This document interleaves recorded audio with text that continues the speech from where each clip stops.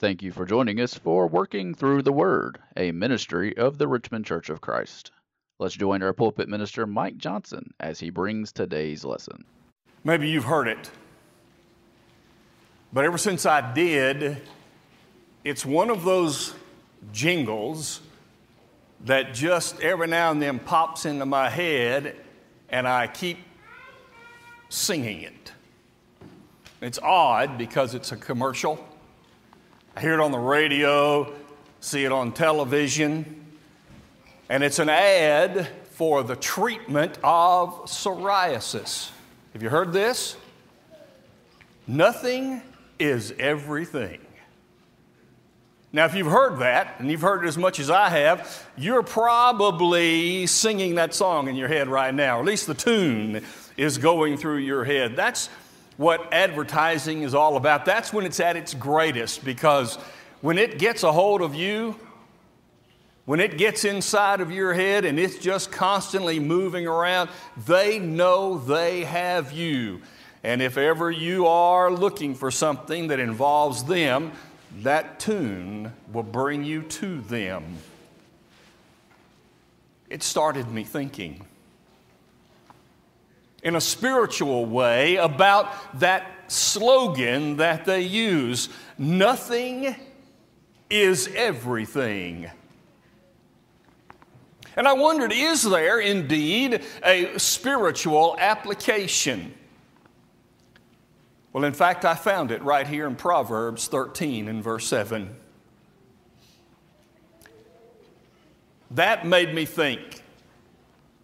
I think sometimes we overlook the book of Proverbs. So I'm going to, every now and then, I want to preach a point from Proverbs. If you have a favorite proverb that you really like, why don't you write it down and hand it to me, and I'll stir it in. The Proverbs are powerfully packed words that provide so many great things to us. Today I want you to think with me about how this concept, nothing is everything, fits with what the Proverbs writer is saying. First of all, there are people who have messed this thing up. They look at that phraseology and they have really changed what is a good way to look at it. Years ago, a young man came into my office and he presented me a paper that he had written, and he laid it on my desk. And he said, I have dismissed everything that I have ever been taught, everything I have ever believed, and I'm starting over. And here is my first work. Would you be surprised if I were to tell you that that young man is no longer sound in the faith as Scripture teaches? To have that mentality, that's exactly what's going on with people who use this. I have this writing that I found, and if you don't have an outline, I want to read it to you. If you do, you can see it there. Here's what it says. With respect to nothing is everything. You realize that nothing is really everything, and everything really is nothing, but in so doing, you realize, notice, what makes you feel good and what makes you feel bad. And you no longer question this. You begin to do more of what makes you feel good and less of what makes you feel bad. And your whole demeanor changes. This man is offering a whole brand new way to look at life. He says, You question everything and you set it all aside, and having set it aside, you don't question this. Here's what you don't question. I'm going to do what I feel makes me feel good, and I'm going to avoid what makes me feel bad. That's what you don't question. Because nothing is everything. And everything I've ever been taught that has any kind of restriction or absolutes no longer exists. I'm going to do what I feel like doing. I'm going to do what makes me feel good. I'm going to avoid what doesn't make me feel good. That is going to be my life. We can probably summarize the book of Ecclesiastes with that mentality. Notice, if you will, in Ecclesiastes chapter 1. The writer here is discussing the concept of nothing is everything. The idea of saying, I'm putting it all away, and I'm going to do what makes me feel good, and I'm going to avoid what makes me feel bad. We begin in verse 12. I, the preacher, was king over Israel in Jerusalem. Notice, I set my heart to seek out by wisdom concerning all that is done under heaven, this burdensome task God has given to the sons of men by which they may be exercised. I have seen all the works that are done under the sun, and indeed all is vanity and grasping for the wind. What is crooked cannot be made straight. What is lacking cannot be numbered. I communed with my heart, saying, look, I have attained greatness, and I've gained more wisdom than all who were before me in Jerusalem. My heart has understood great wisdom and knowledge, and I set my heart to know wisdom, to know madness and folly, and I perceived that this also is grasping for the wind. He set his heart. Solomon said, I made a conscious decision. I made a conscious decision. I set everything that I had ever known, everything that in my wisdom I had gained, all of this information, and I just set it over here to the side. And then I backed off. And I said, now, I'm going to reinvestigate everything. I'm going to know madness. And I'm going to know folly. And his whole goal in Ecclesiastes seems to be when he said, I want to see if I can know madness and folly while at the same time holding on to my wisdom. He pursued a life.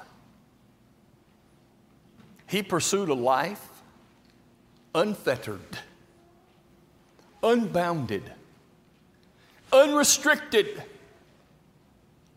Instead of having principles, he had pleasures. And he made his life what felt good, and he got rid of what didn't feel good. But then he said, in the words of our understanding for today, after having said nothing is everything, I'm going to junk it all, I'm starting over. He, in fact, came to the conclusion that everything is nothing. We will pursue it from that direction tonight. But for today, The theme of Ecclesiastes was a man who said, nothing is everything. It is everything to me to say that I have dismissed my life from what was before. I now am nothing. I set aside what my dad taught me. I set aside what I had seen in people around me. And he set aside what he had known from reading God's Word. It was nothing. Having done so, I now have everything. When I put all this away, look what the world opened to me. Now I can do whatever I want. Now nobody can say no. Nothing is everything. You can look at this that way. And when you do, there's going to be a materialistic view of what you find. Or you can have a spiritual view of the concept. Think with me about those two for just a few minutes. Number one, our identity can be a part of this nothing is everything. The Jewish people had a materialistic view. Nothing is everything. We're going to make sure that everything in life is tied to this idea, our identity. I'm setting aside everything else. Nothing else matters, just this. Their mark of identity as a people before God was the physical concept of circumcision. And that became a wedge. That became the descriptor of what everything is about. In fact, we read about a sad case of how this played out in the book of Galatians. Paul encountered a situation when he found, as he was visiting, this mentality of identity is so ingrained in those Jewish people that they just could not get away from it. Verse 11 of Galatians 2. Now when Peter had come to Antioch, I withstood him to his face, for he was to be blamed. For before certain men came down from James, he would eat with the Gentiles. But when they came, he withdrew and separated himself, fearing those who were of the circumcision. And the rest of the Jews also played the hypocrite with him, so that even Barnabas was carried away with their hypocrisy. And when I saw that they were not straightforward about the truth of the gospel, I said to Peter, the Jewish identity wrapped up in this one thing was everything to them. Nothing else mattered. And he pushed it so hard that he created a division among Christian people. We know that Paul wrote in 1 Corinthians 7 and verse 19, circumcision is nothing, uncircumcision is nothing, but keeping the commands of God is what matters. Here's what's going on. Their identity wrapped up in something that they could use as a wedge Is that possible with us? Is it possible that we, as God's people, could have something that we take as an identity mark that drives a wedge in such a way that says, oh, we're better than you. We're holier than you. God loves us more than He loves you. There are all kinds of things that as a church we could say, this is who we are. These are things that identify who we are. And those things either can have a spiritual view that nothing else matters except everything that God says. Or we can have the materialistic view that the Jews had. We're better, you're wrong, and we want you to know it.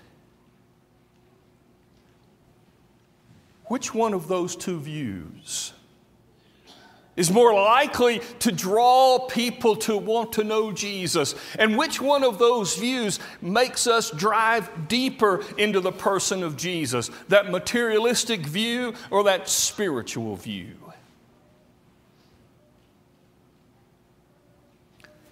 Our works are a part of this nothing is everything. In Genesis chapter 11, following the flood of Noah, the world had now grown many, many people. And it says about these particular people that they said they had one speech and one language. And they said, now, lest we are separated around the whole earth, let's come together and we're going to build a tower that goes up into heaven. And then they said, let us make a name for ourselves. Let's do this work so that everybody will see us. Let's do this work that tells how great we are. Let's go into this activity, build this tower and say, look what we have done. Nothing else matters. Everything is about working, doing our thing, and bragging about it, how strong we are and how great we are. Nothing else matters. Now, I know that Paul said to Timothy in 1 Timothy 6 and verse 7, we brought nothing into this world, and it is certain that we will carry nothing out. Physically, what did you bring into this world? The body you have. That's all we brought. What are we going to leave? When we leave this world, what are we taking with us? The body that we brought. That's it. And therefore, what he's saying is this: when we have this mentality of how great our works are and how we want to be seen and we want to be known and have a great renown and go after all of these kinds of things, those don't matter. Is it possible that we could fall individually or congregationally into the mentality that says, look at all the great work we're doing? Pat us on the back. Give us some recognition. We want to be known as the church that does all of these things. And there's a lot happening. We had a conversation a week or so ago, I did, with the elders, and we're talking about all kinds of things that are going on, many of which you may not even be aware. And there's some really big things that are happening too, and we get evidence of that. Things that are happening that involve numbers and people, and we're rejoicing in it. And those are true, they're happening. But it's possible that we could be so caught up in wanting to be known and patting ourselves on the back that nothing else matters. That is everything. Or the spiritual view says, look what all we're doing because of the grace of God. All of this is going to God's glory. All the people who hear, all the people who know, all the people who are influenced goes to the glory of God, not to the glory of the Richmond Church. Which view pleases God? But finally, we can also be caught up in the idea of security and finding peace in this world so much that nothing else matters. And if I don't find security here, if I can't make sure that physically I'm in good shape and everything is good going forward, then I'm a nervous wreck. I love these words from Isaiah in chapter 40. Behold, the nations are as a drop in a bucket, and are counted as the small dust on the scales. What does God think about national security? What does God think about nation building? What does God think about all of this physical security and physical well-being that we pursue so hard? It's like dust on the scales. He lifts up the isles as a very little thing. Lebanon, not worth burning.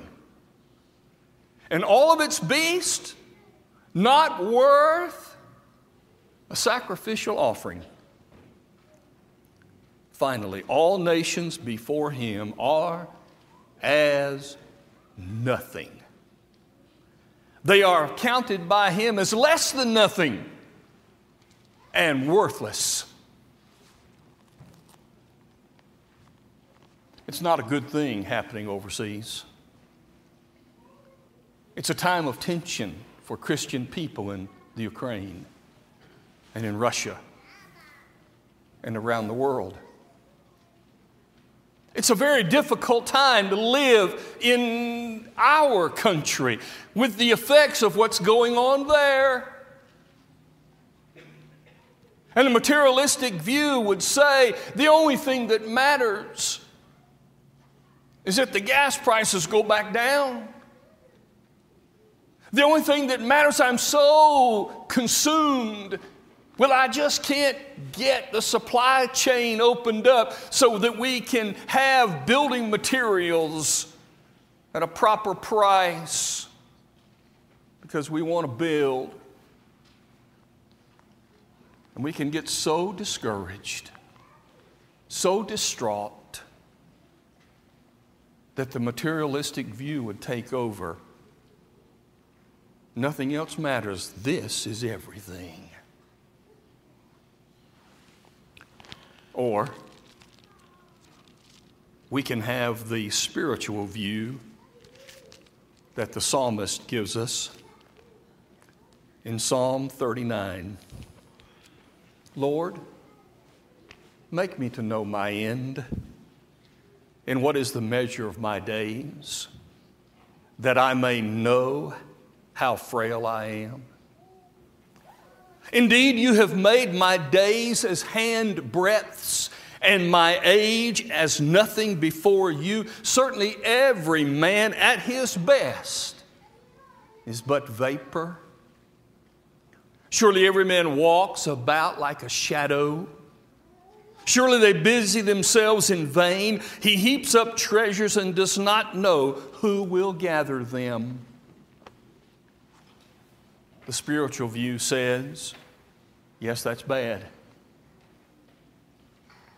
But the life on this world is uncertain. And it's all going to end someday. And I'm going off into that eternity. Nothing is everything. Can have a materialistic view, or it can have a spiritual view. I want to close with that one. When Jesus was on trial in front of Pilate to be crucified, the Jewish leaders wanted him crucified. So Pilate took him and tested him, interviewed him. And when he'd finished the conversation, notice what he said. This man has done nothing worthy of death. He died. And guess what? The nothing of which he was worthy to die became everything to you and me. Nothing was as important as him giving everything for you and me.